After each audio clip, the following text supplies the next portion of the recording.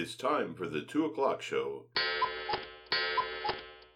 Featuring Matthew Clock, Tim Clock. Welcome back for episode 8, where we're doing our first take and didn't forget to unmute the microphone. If you're still listening to us, we're either doing something right or there's something very wrong with you. The show is brought to you in part by... Ahoy there, you squids. This be Cap'n Hard Biscuit, with Cap'n Hard Biscuit's whale milk cheese. This week's special be Pilot Whale cottage cheese. It be 15% less constipating than regular cottage cheese. Buy some today, you lovely swabs.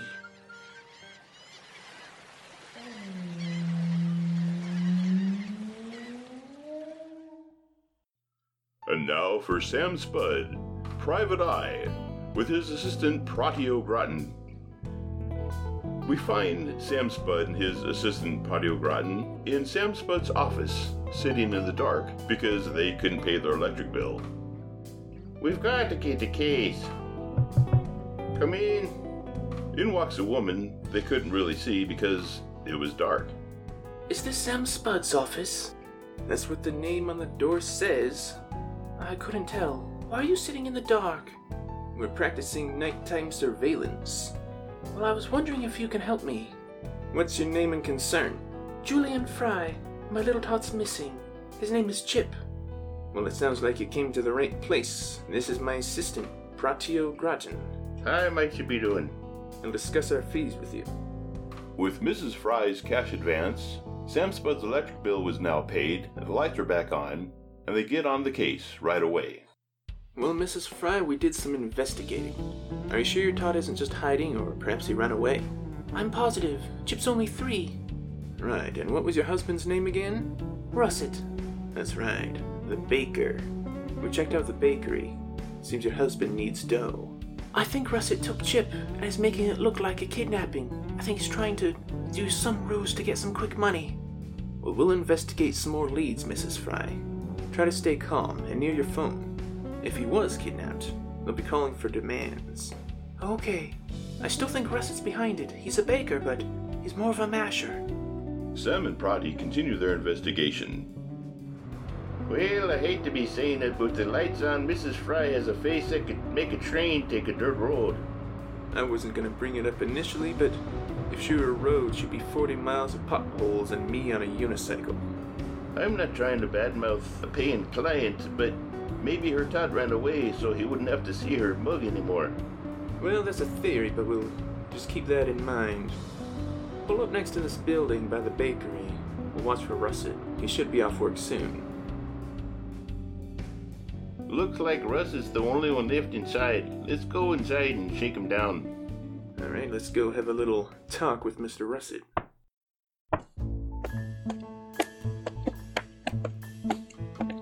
Good thing nobody will hear us coming. Excuse me there, sir. What are you mugs doing in here? The only mug in here is yours, and it's gonna get broken if you don't tell us what we need to know. Who are you and what do you want? I'm trying to clean up here so I can go home. I've been down there baking all day. We know what you're up to.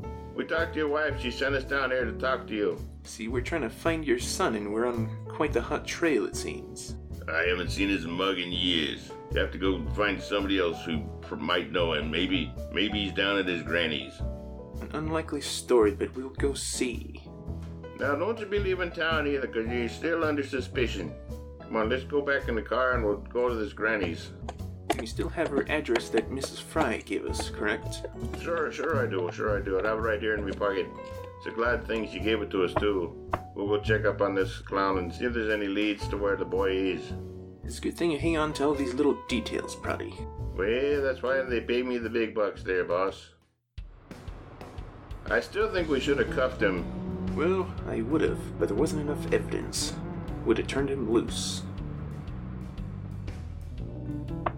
Well, let's see if this old lady's home. Hopefully we can find where this missing tot is.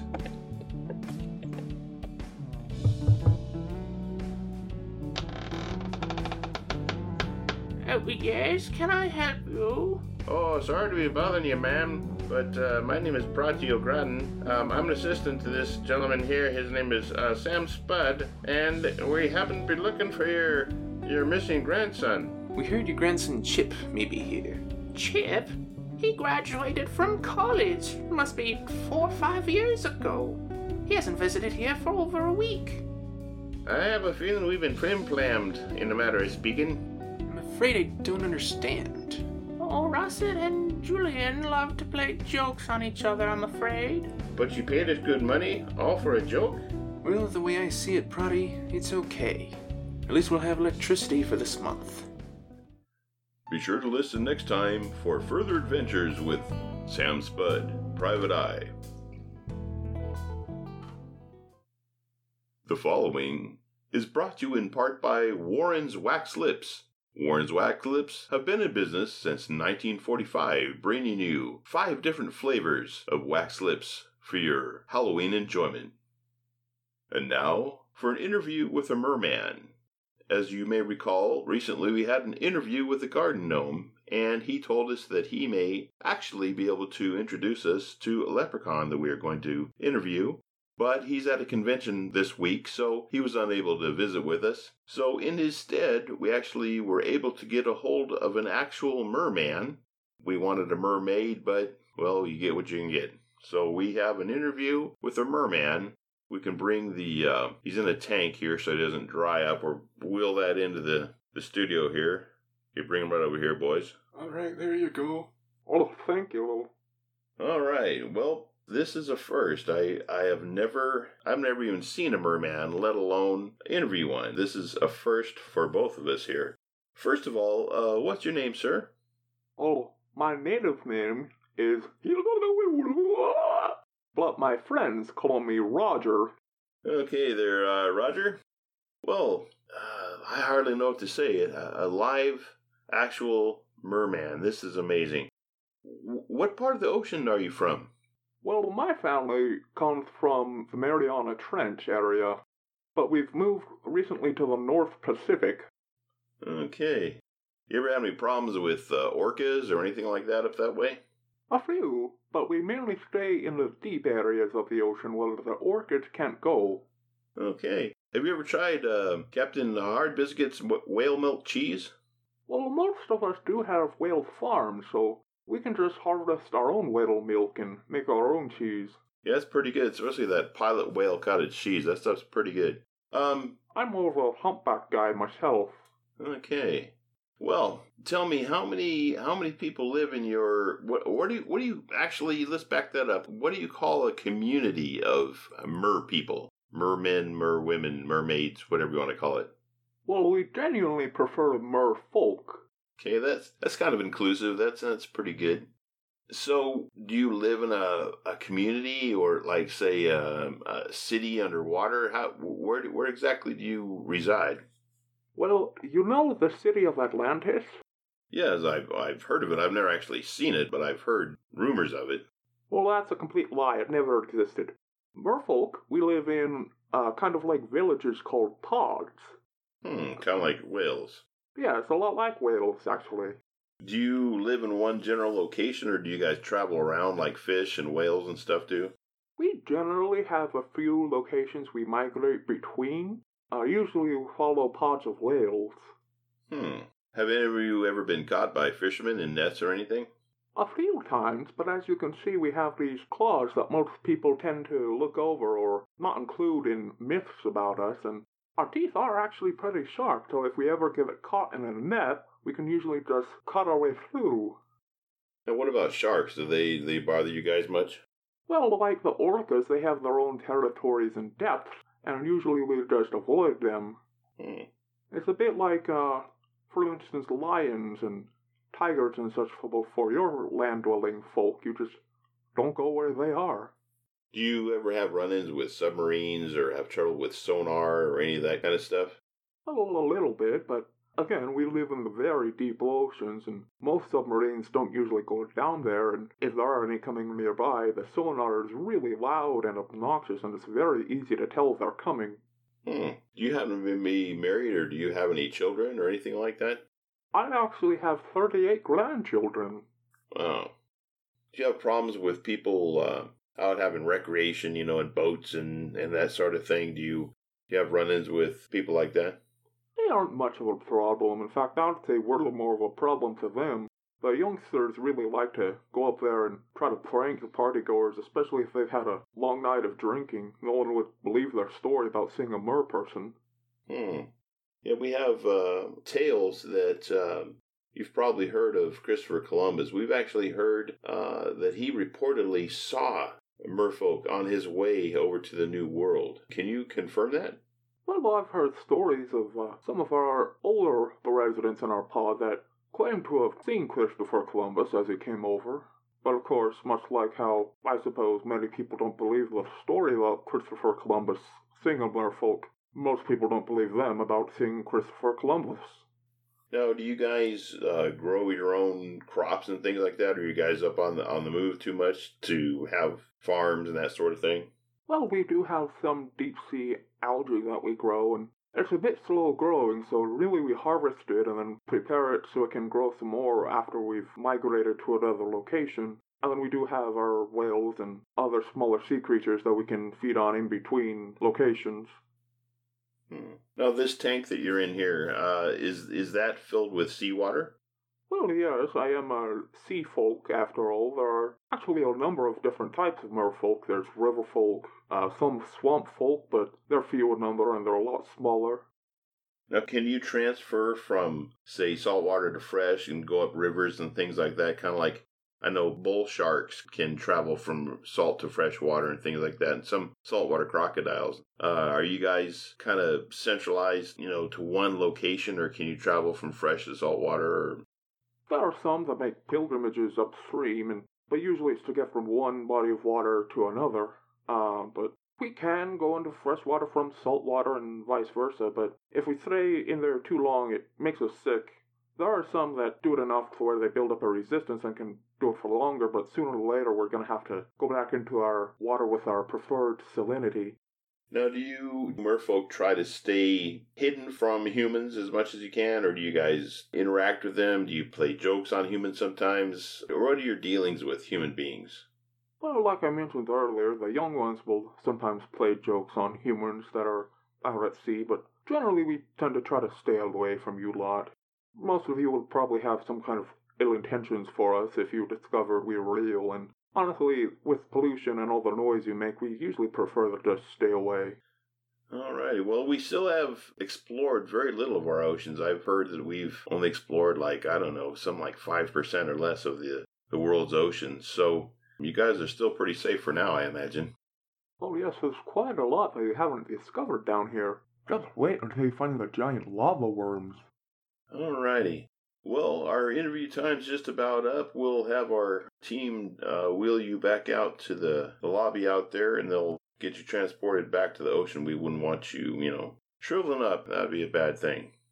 Well, thank you for your time there, and we shall... well, thank you for having me. Oh, absolutely, absolutely. We're glad to have you here, and we continue to interview beings that most people don't even believe exist. We had an interview recently with a garden gnome. We have an interview lined up with an actual leprechaun coming up soon. Oh yes, he's at the Shillelagh convention, isn't he? Yes, I believe he is. We wanted to have him this week, but we were glad that you could come on such short notice. We're going to have an interview with you at a later date, but we're glad that you were down in our area and able to come in for a visit. Any words of advice to us human beings? Stop going pee in the ocean. Okay, yeah, I guess that's where the Yellow River and the Yellow Sea come from, I suppose. But anyway, we're glad that you were able to come in for an interview, and I hope you all out there will join us again the next time we have an interview with a being that you may not even believe exists. Well, we thank you for listening once again. We're sorry if you wasted your time with us, but if you enjoyed it, then hey, that's what we're here for. We're here to keep people's minds off of all the insanity going on in the world, give people a little bit of a break from all the stress and chaos and insanity and hysteria that we find so prevalent in society today. So we bring our own chaos and insanity. Yes, constantly. We live in a state of chaos. And today, at long last, we actually have an interview with our program director, Obadiah Perkins, and he would like to come in and do our outro just before we leave for the day. And we actually managed to set it up with him? Yes, first time I don't know how long. He's so busy, he's doing so many things. He just normally doesn't have time. Yeah, we've been trying. What's that? You have to go to the dentist. He's not here?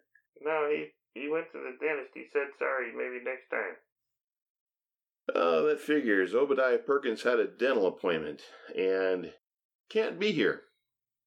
So, that's about it. Now comes the awkward outro that we always do, right? Yes. Awkward is our middle name.